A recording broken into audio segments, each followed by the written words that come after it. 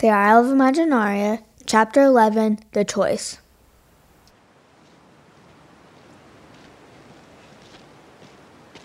At daybreak the next morning, Marky began her journey on the path marked with jasmine and followed it to the forest of Palo Santo trees. Once there, she found the highest tree and prepared to climb it to her campsite. She remembered her time with Crow and remembered how she felt in that moment. Blissful, enlightened. She took her piece of moonstone and tied it to a piece of fringe on her messenger bag. With no sign of her next scroll, Marky sat in her perch and birdwatched. She repeated aloud, "I choose to transform my life and become free. I choose to transform my life and become free."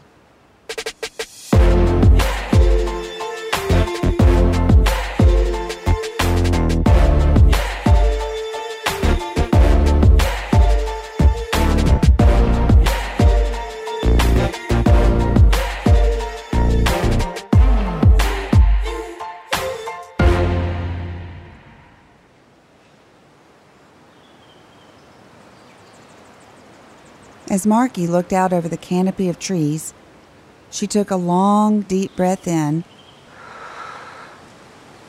and then let it out. There was a breeze in the air, so calm and soft as it blew through the trees, then through Marky's hair. And there in the distance, and all around, birds were singing and chirping.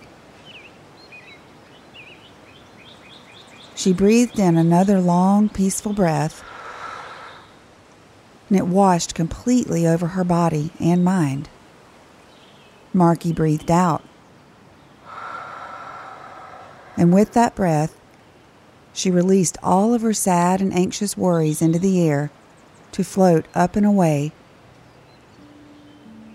And she watched the branches and leaves sway back and forth.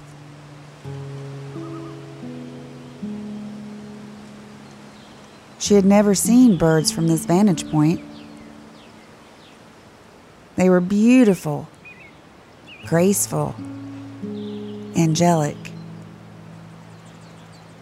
She saw bright red cardinals, blue jays, stark white egrets, gray storks, and jet black orioles with orange on their wings.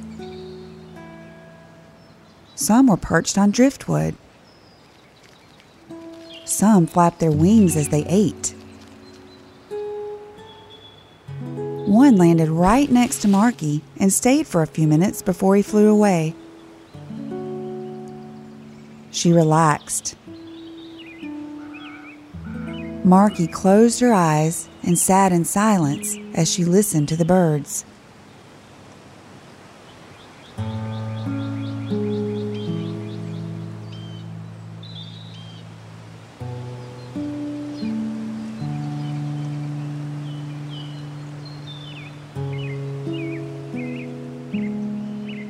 Marky began to sense the gentle presence of another being in front of her.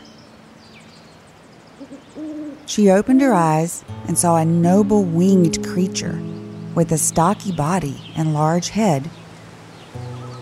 A great wise owl, Goldie, sat before Marky wearing a beautiful lavender stone around her neck as an amulet.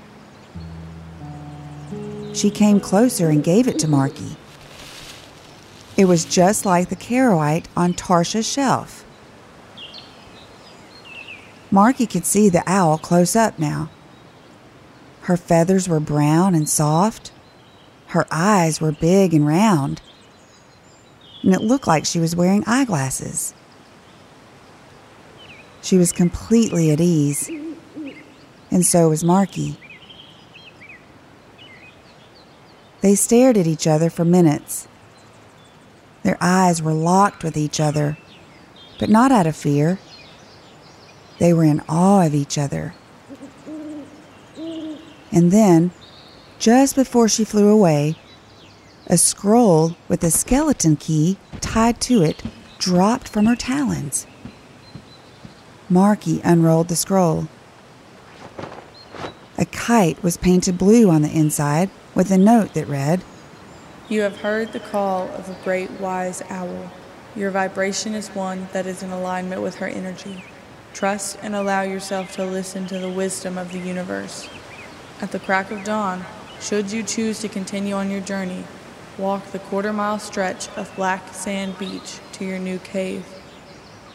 Inside, you will find a lockbox containing all the materials you need for your new kite. Build your kite and prepare for ascent. Be ready. Watch for me."